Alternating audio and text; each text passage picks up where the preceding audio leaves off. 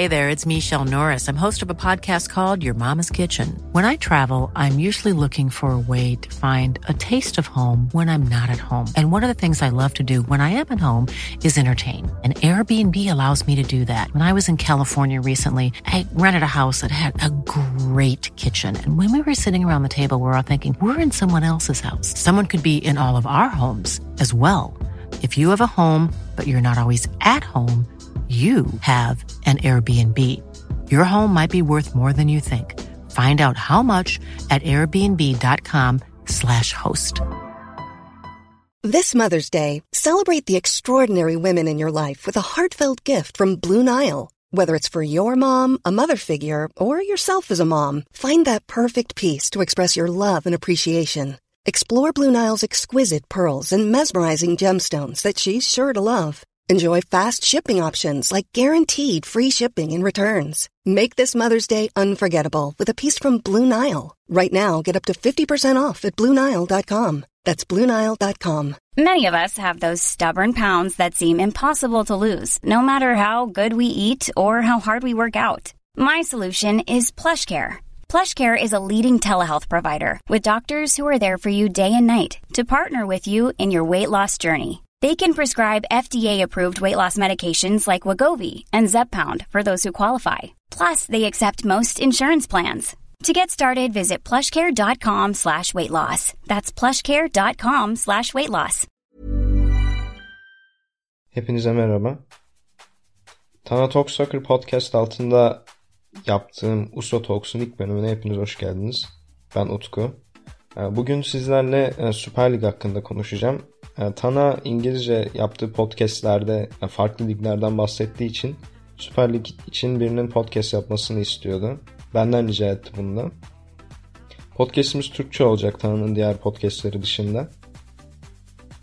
Burada önümde notlardan başlayarak ilk bölümümüze başlayabiliriz.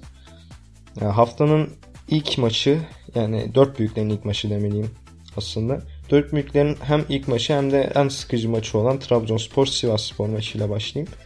Bu maçla alakalı çok fazla konuşulacak bir şey yok. Çünkü genel geçer, yani çok zaten golsüz bir maçtı. 0-0 bitti ve zaten sıkıcı bir maçtı.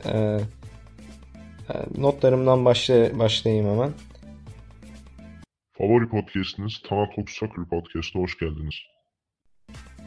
Dakika 15'e kadar mesela Trabzonspor'un bir tane bile hata yok. Zaten tehlikeli hata maç içinde 1-2 vardı, yoktu.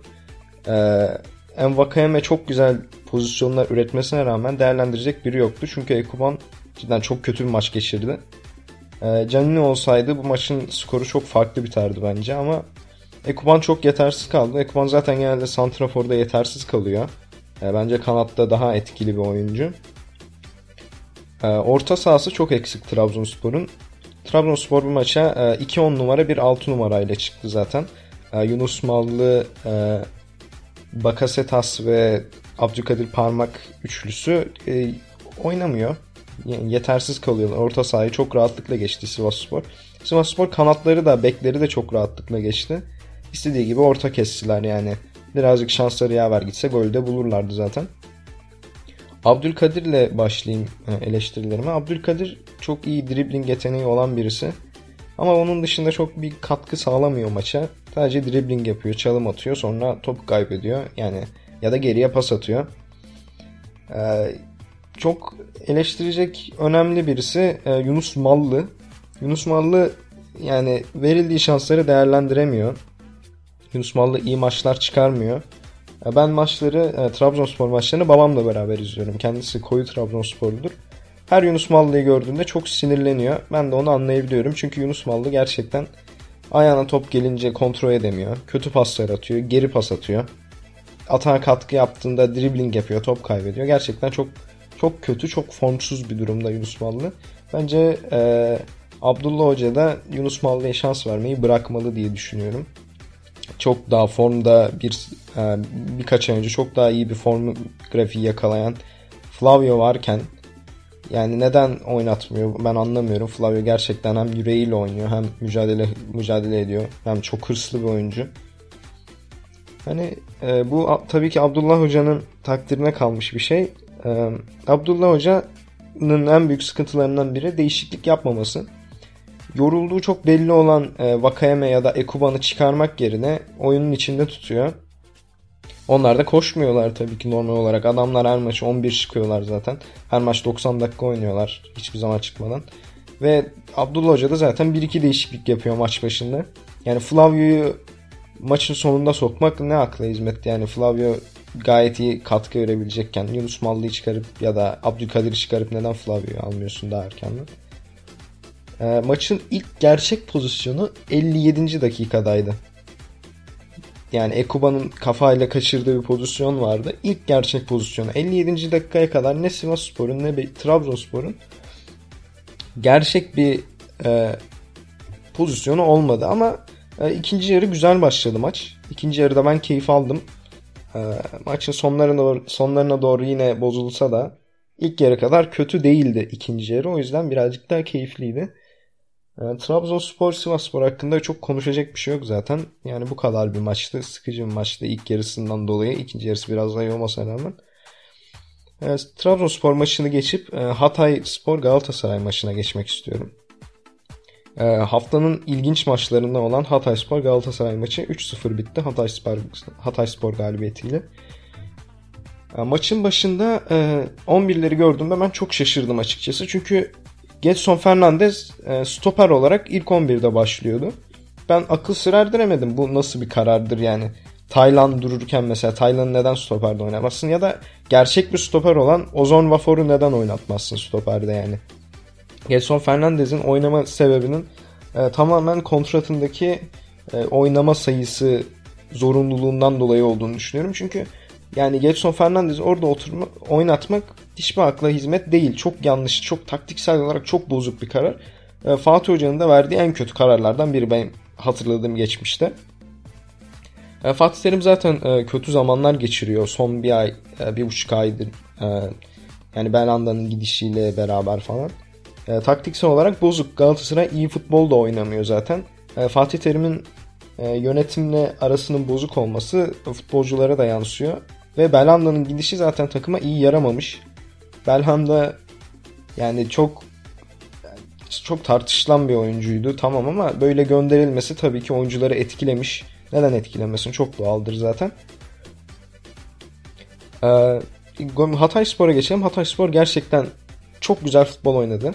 Yani Galatasaray'a karşı zaten böyle oynaman gerekiyor. Çok kaliteli kontra ataklarla golleri buldular. Mehmet Diouf çok güzel ilk golü çok güzel attı ama burada Saratçı'nın hatası vardı. Saratçı'nın orada topu karşılaması gerekiyordu kafasıyla. İkinci gol Ribeiro'nun muhteşem golü, haftanın golü olabilir. Aytaç Kara'nın golünü de karşılaştırınca. Ribeiro'nun golü cidden çok güzel bir goldü. Yani çok heyecan veren bir goldü. Hatay Mehmet Diouf'un ilk golünden sonra bir anda oyunu domine etmeye başladı. Galatasaray oyunu aslında iyi başlamıştı. Orta sahada çok güzel top tutuyordu. Trabzonspor maçından sonra Galatasaray maçını izleyince zaten farkı anlayabiliyordunuz, orta saha farkını. Yani Trabzonspor'da nasıl kaliteli bir orta saha, bir 8 numara eksikliği belli oluyorsa Galatasaray'da çok belliydi bu 8 numaranın ya da orta sahanın bütünlüğünün belli eksik olmayışı. Gayet güzel başladılar. Ama dediğim gibi Gedson Fernandes'in stoper başlaması gerçekten Galatasaray'ın başına çok büyük patladı bence. Gollerden birinde de hatası vardı. Zaten stoper olmadığı için ben onu suçlamıyorum yani. Çocuğun bir suçu yok aslında. Tamamen taktiksel olarak yapılmış yanlış bir karardır. Ve zaten oyunda başlarına patladı böylelikle.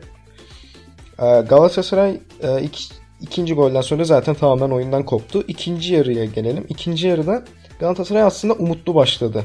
Galatasaray çok presli, çok çalışkan başladı maça. Ama bu formunu devam ettiremedi. Çünkü hakem her faulü çaldı ve her faulde sarı kart gösterdi. Yani takımların moralini bozdu bu durum. Özellikle Hatay'ın. Yani her yaptığınız müdahale sarı kart görürse tabii ki moraliniz bozulur. Hakem bence bazı sarı kartlarda tamamen haksızdı. Öylesine verdi yani. Yanlış kararlar verdi bence. 70. dakikaya gelelim. 70. dakikada Hatayspor gerçekten şov yapmaya başladı. Paslarla, çalımlarla. Ribeiro topla dans etmeye başladı resmen. Çok güzel bir resital yaşattı bize zaten ilk yarıdaki golüyle beraber. Ribeiro çok güzel oynadı. Mame Diouf çok canını dişine takarak golünü attı. O da güzel bir goldü zaten, kafa topunu alarak Etobo'nun üstünden. Çok güzel bir bitiricilik. Muslera'nın orada yapabileceği çok bir şey yok.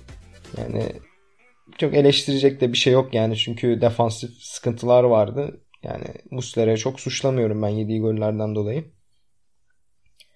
Fatih Terim'in kendini toparlaması, takımı toparlaması, taktiksel daha iyi kararlar vermesi lazım. Sıkıntılar var taktiksel. Bunların düzelmesi lazım diyorum ve diğer maçı geçiyorum. Beşiktaş-Kasımpaşa maçını. Bu da çok ilginç bir maçtı gerçekten. Beşiktaş'ın eksikleri çok göze battılar. Özellikle Abubakar, Gezal ve Rıdvan da diyebiliriz. Abubakar ve Gezal'ın yokluğu özellikle çok belirgindi. Mesela şimdi yine Trabzon maçıyla karşılaştıracağım. Orta sahada Kasımpaşa ve Beşiktaş cidden çok güzel bir mücadele verdiler. Yani kapıştılar bildiğin orta sahada. Çok güzel bir mücadele vardı. İzlemesi zaten Beşiktaş maçları en keyifli maçlar oluyor. Yenseler, yenilseler ya da berabere kalsalar da. Kasımpaşa çok diri ve mücadeleciydi. Özellikle Beşiktaş'tan belki de daha mücadelecilerdi. Yani Kasımpaşa'yı izlemek bana keyif verdi. 18. dakikada Aytaç yine haftanın gollerinden biri olan çok güzel bir gol attı. Kasımpaşa zaten bu golü attıktan sonra da çalışkanlığını arttırarak bu maçı aslında kazanmak için çıktıklarını belli ettiler. Yani yatmadılar birinci golden sonra, çalıştılar. Gezal'ın yokluğu aşırı belliydi ilk yarıda özellikle, çünkü yaratıcılık yoktu takımda. İlk yarıda zaten adam gibi pozisyon bile bulamadı Beşiktaş. Çünkü Larin birkaç pozisyon buldu yanlış hatırlamıyorsam. Bulduğu pozisyonları da çok kötü değerlendirdi. Zaten yani Larin genel olarak kötü bir maç çıkardı diyebilirim. Adem Laiç de aynı şekilde var mıydı yok muydu belli değil. Adını zaten 5-10 kere duyduk yani. Çok iyi bir maç. O da çıkarmadı. İkinci yarıda Kasımpaşa bir penaltı kazandı. Penaltı pozisyonu vardı. Topun başına Thiel'in geçti ama ben Thiel'in gözüne bakınca yine babamla izliyordum maçı. Babama dedim ki baba bu adam bu penaltıyı kaçırır dedim. Çünkü adamın gözleri bu penaltıyı kaçıracak gibi bakıyordu. Hani hiç kendine güvenmeyerek penaltı atılır mı? Bu adam atıyor. Ve penaltıyı kaçırıyor tabii ki de. Ersin'i tebrik etmek lazım zaten. Çok iyi bir kaleci kendisi. Ersin penaltıyı çıkarıyor güzel bir şekilde. Penaltıyı kaçırdıktan sonra Kasımpaşa'nın morali bozuluyor. Beşiktaş daha etkili gelmeye başlıyor. Gökhan Töre girdikten sonra güzel ortalar kesmeye başlıyor. Birazcık daha yaratıcılık artıyor Laiç çıktıktan sonra. Daha diyebileceğim şey, Aytaç Kara'nın çok saçma sapan bir tepki vermesi var maçın ortasında. Çok ağır bir faul yaptı. Sarı kartı varken yaptı bunu. Kırmızı karta girebilecek bir fauldü. Hatta verse kimse hiçbir şey demezdi yani, sert bir fauldü. Buna rağmen oyundan çıkarken çok büyük tepki verdi. Yani çok bariz bir şekilde kırmızı kart görmesin diye çıkarılan ve yorgun olduğu belli olan Aytaç Kara sadece güzel bir gol attığı için çok fazla tepki vererek oyundan çıktı. Direkt kulübeye gitmeden soyunma odasına gitti. Maçtan sonra da zaten kadro dışı bırakılmış. Yüksek ihtimal hocayla ettiği kavga etmiştir hocayla diye düşünüyorum. Yani bu yanlış bir davranış bence. Ama çok fazla yorum yapmaya da gerek yok bu konuda diyorum. Hader Gonay'ı övmek istiyorum birazcık. Hader Gonay gerçekten harika bir maç çıkardı bence. Çok beğendim Hader Gonay'ı. Çok diriydi, çok mücadeleciydi. Genel olarak diyeceklerim bu kadar. Beşiktaş'ın eksikleri vardı. Bu Beşiktaş'ın kötü oynadığı anlamına gelmiyor aslında. Beşiktaş'ta Gezal ya da Abubakar'dan bir tanesi olsaydı bu maç farklı biterdi bence. Bir türlü kilidi açamadılar. Bu her takım başına gelecek bir şeydir. Normal, eleştirecek bir şey yok Beşiktaş'ı burada. Ama önemli bir puan kaybıydı şampiyonluk yolunda Beşiktaş için. Fenerbahçe'de Beşiktaş'ın maç eksiği var. 2 puan gerisinde şu anda Fenerbahçe Beşiktaş'ın. Beşiktaş Kasımpaşa maçıyla bu kadar diyeceklerim. Bu haftanın en önemli maçı diyebilirim Fenerbahçe Denizli maçı. Emre Hoca'nın ilk sınavıydı bu. En önemli maçı dememin sebebi bu. Emre Hoca ilk sınavında ilk yarıda bence kaldı. İlk yarı cidden çok kötü bir maçtı. Fenerbahçe'nin zaten bu sezonki ilk defa kaleye şut atamadığı maçmış. İstatistiklere göre. Çok keyifsiz bir maçtı diyebilirim ilk yarısı. Fenerbahçe zaten golü duran toptan bulacağını belli eden sinyallerini veren bir oyun çıkardı. İlk 11'de ben Sinan Gümüş'ün başlamasını anlayamadım. Ne akla hizmet Sinan Gümüş başlıyor. Haftalardır, belki aylardır forma tek tük alabilen adam neden birden 11 başlıyor? Yani adam eksiği olduğundan falan da değil. Adamlar yedekteydi yani onun yerine oynayabilecek. Oyun takımla alakalı, Fenerbahçe ile alakalı öveceğim 2 isim var. Bunlardan biri Zalai. Zalai zaten genellikle çok iyi maçlar çıkarıyor. Zalai bir tane pozisyonda 15-20 metre kadar geriden gelerek topu engelledi. Belki potansiyel bir golü engelledi. Gerçekten güzel bir defansif gösteriydi bu. Ben Zalai'yi zaten çok beğeniyorum. Çok önemli bir müdahaleydi. Eleştireceğim isimlerden bir tanesi Pelkas. Pelkas bu maç iyi oynamadı. Çünkü yorgun görünüyordu. Ve kalitesiz oynadı birazcık diyebilirim. Bu yani önemli değil. Çok eleştirilecek bir şey de yok. Sadece Pelkas'ın bu maç 11 başlamaması gerekiyordu bence. Onun yerine başkası başlayabilirdi. Zaten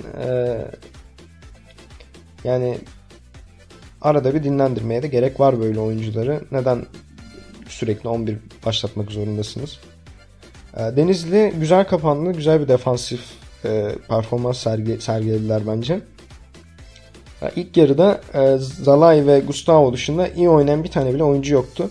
Ve yani Fenerbahçe gibi büyük bir takımın en iyi oynayan 2 oyuncusundan birisi stoper, diğeri 6 numaraysa çok büyük sıkıntılar vardır zaten. Mesela Beşiktaş maçı için öyle diyemem. Hani en iyi oyuncuların bir tane stoper, diğeri 6 numara değildi. Fenerbahçe'nin böyle olamaz. Ve hani çok önemli bir maç bu Fenerbahçe için. Lidere 2 puan fark, 2 puanlık, yani çok önemli bir 6 puanlık bir maç kazanacaksınız. Böyle bir maçta sizin en iyi oyuncunuz stoper, sonraki en iyi oyuncunuz 6 numara olamaz.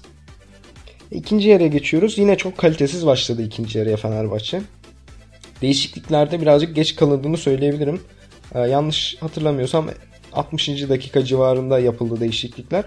Birazcık daha erken yapılabilirdi. Yine duran toptan dediğim gibi hani ilk yarıdan belliydi zaten duran toptan gol bulacağı Fenerbahçe'nin ve dediğim gibi de ilk duran toptan bulduğu golü Samat da güzel bir kafa golü attı ve gol orucuna son verdi. Samat da yine iyi bir oyun çıkarmasa da akan oyunda hani golü bularak kendine güvenini tazelemiştir. Fenerbahçe çok ciddi sayıda top kaybı yaptı bu maçta. Siz lig sonuncusu Denizli'ye karşı bu kadar fazla top kaybı yapamazsınız. Bu kabul edilemez. Fenerbahçe bu kadar çok top kaybı yaptığı için de zaten maç genel olarak sıkıcıydı. Top kontrolü Fenerbahçe'de olsa da oyunu domine edemediler. Zaten tek golü de duran toptan buldular. İrfan Can'ın golüne geleceğim. İrfan Can'ın golü tartışmaya açık bir gol. Offside'den iptal oldu. Kalecinin görüş açısını kapattığından dolayı Samat'ta. Bu tartışmaya açık. Yani bu gol hakkında çok fazla yorum yapmak istemiyorum. Yani ama İrfan Can'ın etkisi oyuna girdiği andan beri belli oldu. Böyle 5 dakikadan sonra da zaten Ozan'dan iyi oynadı. Yani 5 dakikalık performansı Ozan'ın geride bıraktığı performansından daha iyiydi. Çok keyifli bir maç çıkardı İrfan. Yani çok teknik, çok güzel pasları var zaten. Çok güzel çalımları var. İrfan'ı ben bu maç beğendim. Belki de bir dahaki maç 11 başlayacaktır. Yani iyi bir performans sergiledi. Golü iptal olsa da Emre Hoca'nın İrfan'dan çok memnun olduğunu düşünüyorum ben bu maçla alakalı. Caner iyi bir maç çıkardı. İki asisti vardı. Biri iptal olsa da. İkisi de duran top olsa da. İkisi de çok güzel ortalar. Özellikle ikinci goldeki organizasyon harika. Ben çok beğendim. Fenerbahçe'nin daha önce birkaç kere daha denediği bir organizasyondu ama top Mert Hakan'a çıkarılıyordu. Ligin ilk yarısında yapılıyordu bu organizasyon. Mert Hakan'a çıkarılıyordu. Mert Hakan da genelde etkisiz bir şut çıkarıyordu. Bu yüzden bu organizasyon denenmiyordu fazla. Ama Emre Hoca özellikle çok çalıştırmış bence bu takımı. Bu organizasyonu yapmak için ve yaptıkları ilk organizasyonda zaten golle sonuçlandı. Göze keyif veren bir organizasyon. Daha fazla görmek isterim ben bunu Fenerbahçe'nin. Bir noktadan sonra ofansif olarak tıkandı Fenerbahçe. Burada Gustavo'yu çıkarıp Sosa'yı sokmayı deneyebilirdi daha erkenden. Gustavo oyundan çıkmadı. Başkasıyla değiştirdi Sosa'yı ama bence denenebilirdi. Bir sıkıntı olmazdı. İkinci golü de bulabilirdi Fenerbahçe böylelikle. Ama çok bir problem yok. Fenerbahçe 3 puanı aldı. Şampiyonluk yolundaki umutlarını tazeledi. Yani tebrik etmek lazım. Ama özellikle eleştirim Fenerbahçe böyle giderek şampiyon olması zor görünüyor. Beşiktaş yenildiği maçta bile daha kaliteli, daha keyifli bir oyun gösteriyorsa burada sıkıntı tamamen Fenerbahçe'dedir, oyunculardadır. Oyuncuların isteksizliğindedir. Lig sonuncusuna böyle basit hatalar yapamazsınız. Böyle basit top kayıpları yapamazsınız.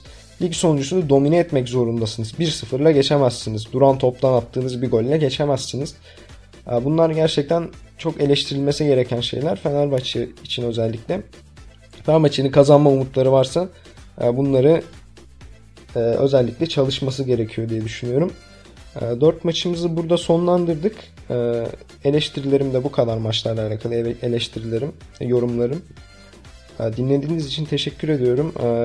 Uso Talks'un ilk bölümünün sonuna geldik. Hoşça kalın arkadaşlar.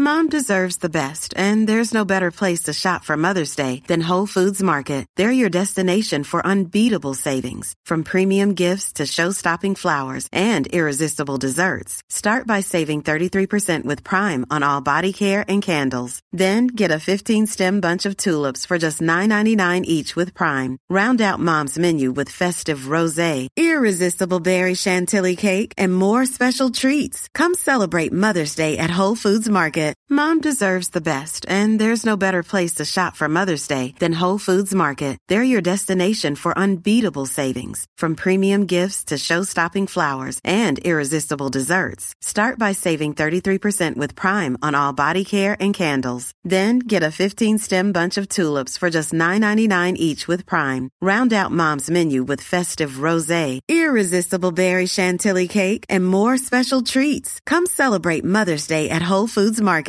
Cool fact, a crocodile can't stick out its tongue. Also, you can get health insurance for a month or just under a year in some states. United Healthcare short-term insurance plans, underwritten by Golden Rule Insurance Company, offer flexible, budget-friendly coverage for you. Learn more at uh1.com.